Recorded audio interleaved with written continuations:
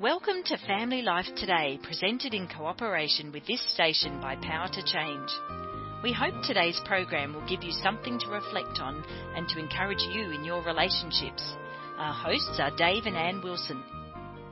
So when our kids were little, and you were a mom with toddlers and snot and potty training and even training our puppy. Oh, yeah. I mean, were you just exhausted all the time? Exhausted. You were exhausted, and you were usually mad at me. Yes, I was feeling like, this is all your fault. Where's my husband? Why isn't he here? Somehow I did get blamed a lot. Totally got blamed. And most of the time it was my fault, but...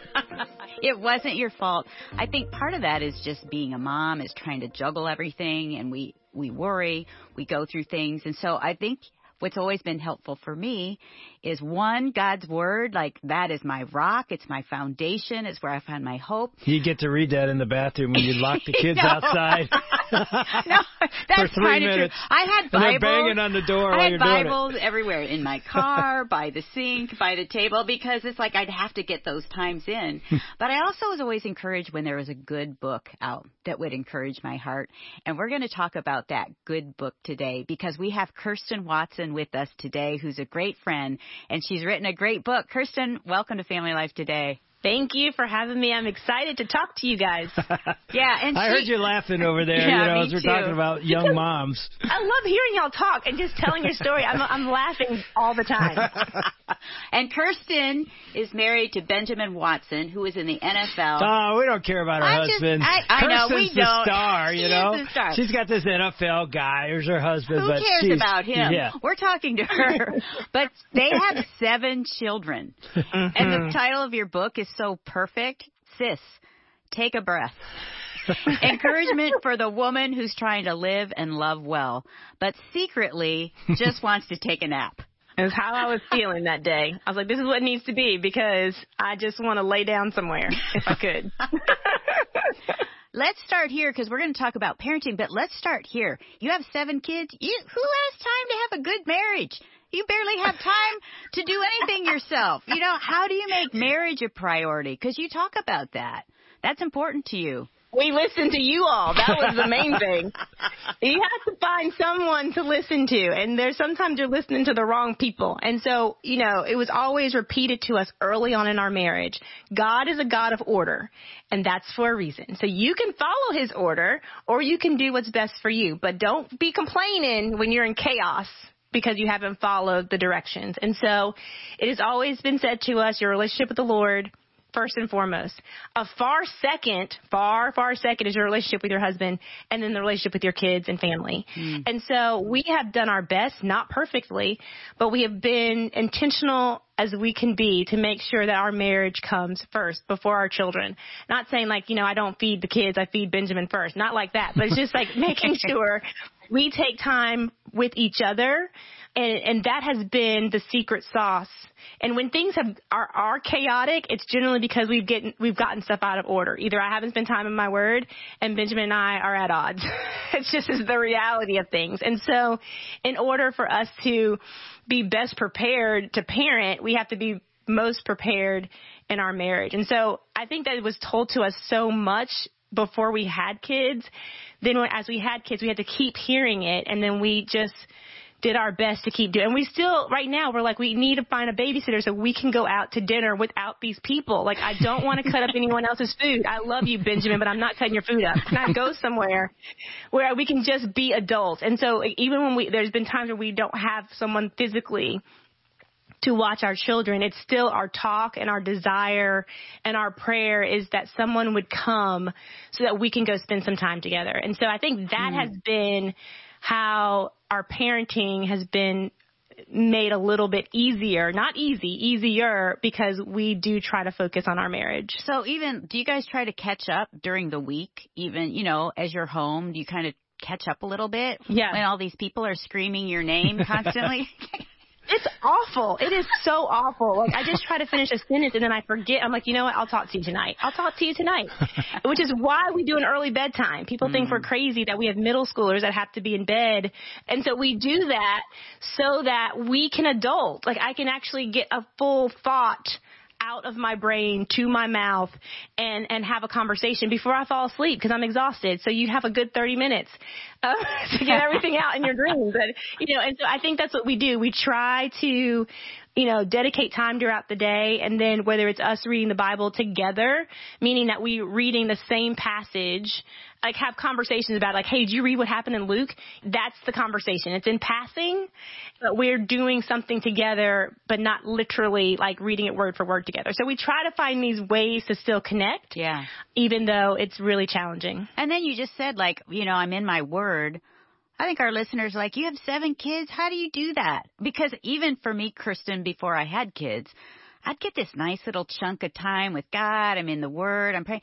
Then I'm like, I can't sit down unless I'm up at 4:30. How do you do that? Well, it's a little, I will say that this is what I always say. I was like, there are seasons. And so I'm in a season now where 5 of my kids go to school and 2 of them, we've just found a babysitter. So 2 of them are being watched for a couple hours in the morning. And so my time looks very different from when I had 4, 4.5 and under. And literally, I can remember vividly saying, Lord, you're going to have to speak to me through VeggieTales because Bob and Larry are going to have to give me a word because I can't stay awake long enough to read. I don't have time to read. And I remember it was an older mom that told me that. They're like, Kirsten, it's not going to be forever. Mm-hmm. It's just for a little bit. And I'll tell another story. So I'm listening to VeggieTales, getting my word, and Benjamin would call and be like, yeah, do you know what I was reading in Mark in the hot tub today? And I'm like, oh, in the hot tub. You're reading through Mark. That's great. I'm so happy. Do you know what I'm doing? Whatever. And I was just so bitter because he was getting the word in the hot tub and I was listening to a cucumber. And so it just didn't seem fair. Let me ask how you moms deal with that, because that is a common bitterness, frustration. Yeah, I mean, you did it with me. Oh yeah. I mean, I'm at work and she thinks my day is just, I'm sitting by the beach with a iced tea. I'm working hard. It's not easy. But I come home and it would be the comparison game. Like, I guarantee you, my day's harder than your day. I never said that, but I thought it all the time. But I would say things like this. Wait. You had lunch? Exactly. With people? Yes. And you actually talked without any interruption? And you didn't eat the crust off somebody's sandwich? Well, like, what is that like? I remember being in Baltimore and we had 5 kids. And I was washing dishes because I was also homeschooling. And I just remember hearing or feeling like, this is not going to be wasted.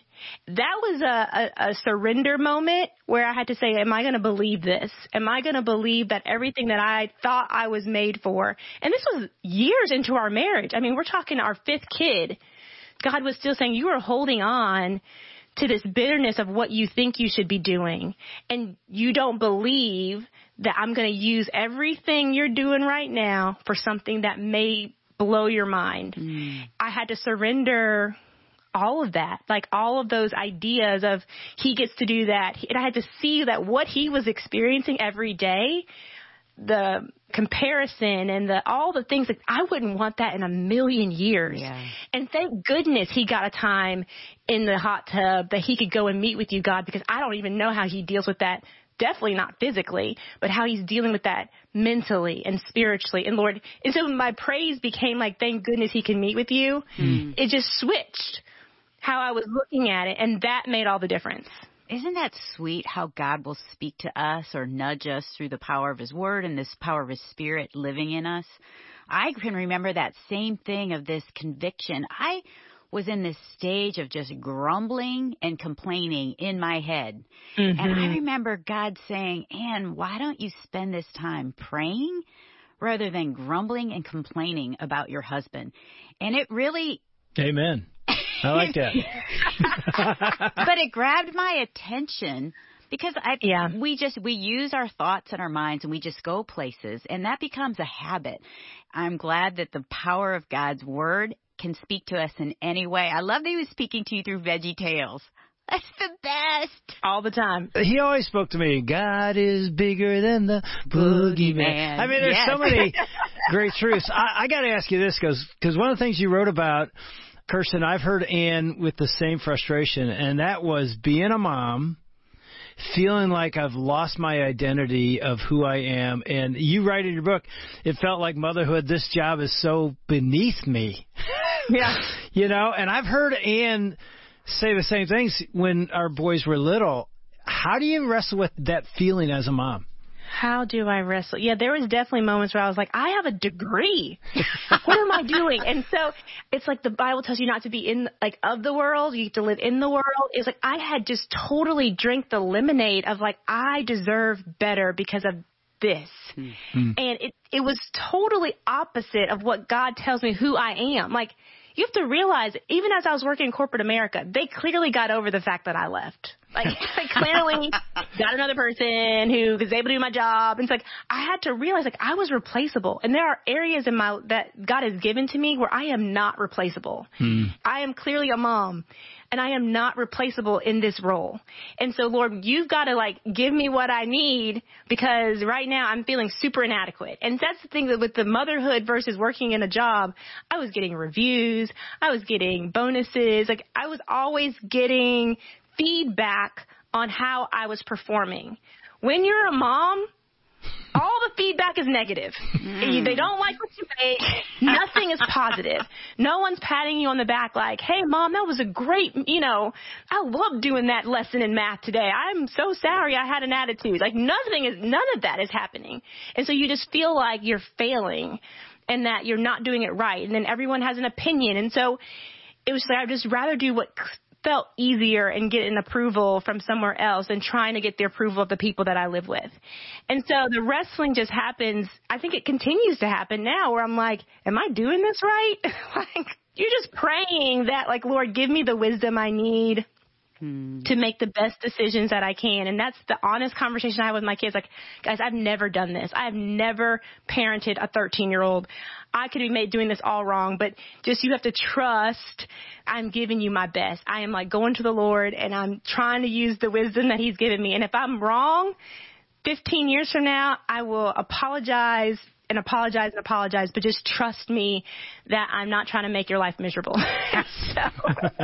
We live in a harder day. You are living in a harder time because there's this constant comparison on social media. We're wondering if we're doing it right. I can remember going to one of my friends' houses, a pastor's wife, and I remember watching her. She had these Legos on the ground, and her house was all clean and neat, and she had 3 little girls, and, they were building these towers with the Legos. Our boys come in, they knock everything down, that they crash the Lego tower, and then they get something else out, and I think, oh, you know what? She's such a better mom than I am. Mm-hmm. Now women have every single second of the day, they can be scrolling through thinking oh, I'm not enough. I don't have what it takes. How have you dealt with that, Kirsten, of just no, I am the one that is responsible and God's given me what I need for my kids. How do you do that? I watch what I look at, for one. Yeah. I have to know my personality, and I have to know when to cut it off and what not to follow. Yeah. And know what to follow. I always say when you see someone's highlight reel all the time, it's very hard to think about your life reel, R-E-E-L, in a realistic way. I just have to be mindful of what I let my eyes in, and I have to just run my race. And I've also learned that, especially being in the NFL and being around people whose lives are in the spotlight, but then actually really being able to do life with them, you just never know someone's complete story. Yeah. And you don't know what's happening in the walls of people's homes and in their hearts and their struggles, because that's not what we show. Because of our time in the NFL, I'm able to look at someone and say, Lord, is this really what's going on?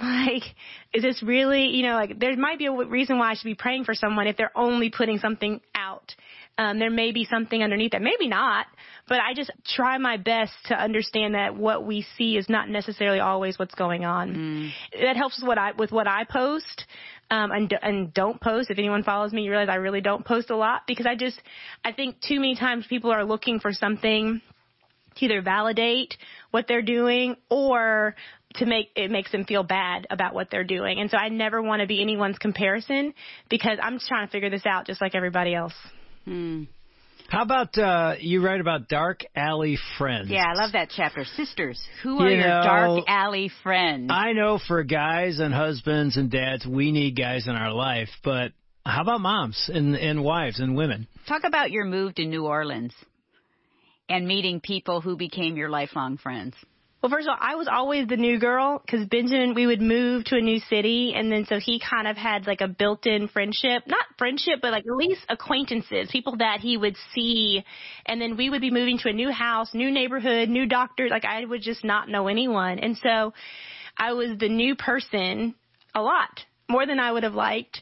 But then looking back on it, I see that God sent people, 1, 2 girls in many of the places that we went. He sent me friends for that season, and then friends that will be hopefully lifelong friends. And so the idea around dark alley friends it's like for mom, it's like the girls who see you without your makeup, the girls who you don't clean up before they walk through the door, the girls who it's like, there's no pretense. There's no mask. This is how I feel today. Here's what's going on.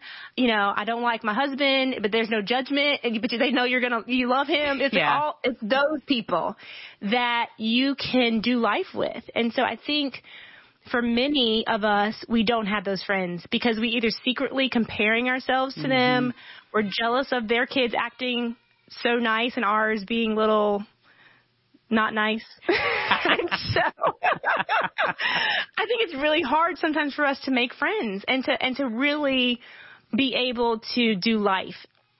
I moved to New Orleans, and it's just like I just realized that God had brought friends in my life that are now my dark alley friends. In New Orleans, he gave me more dark alley friends. It's not a lot, but it's just women that I know God sent. And these are the women who I do life with. Like when something good happens, like we are all genuinely happy, like for real deal, no jealousy. I am so happy for you, celebrating like we gave birth to you, happy.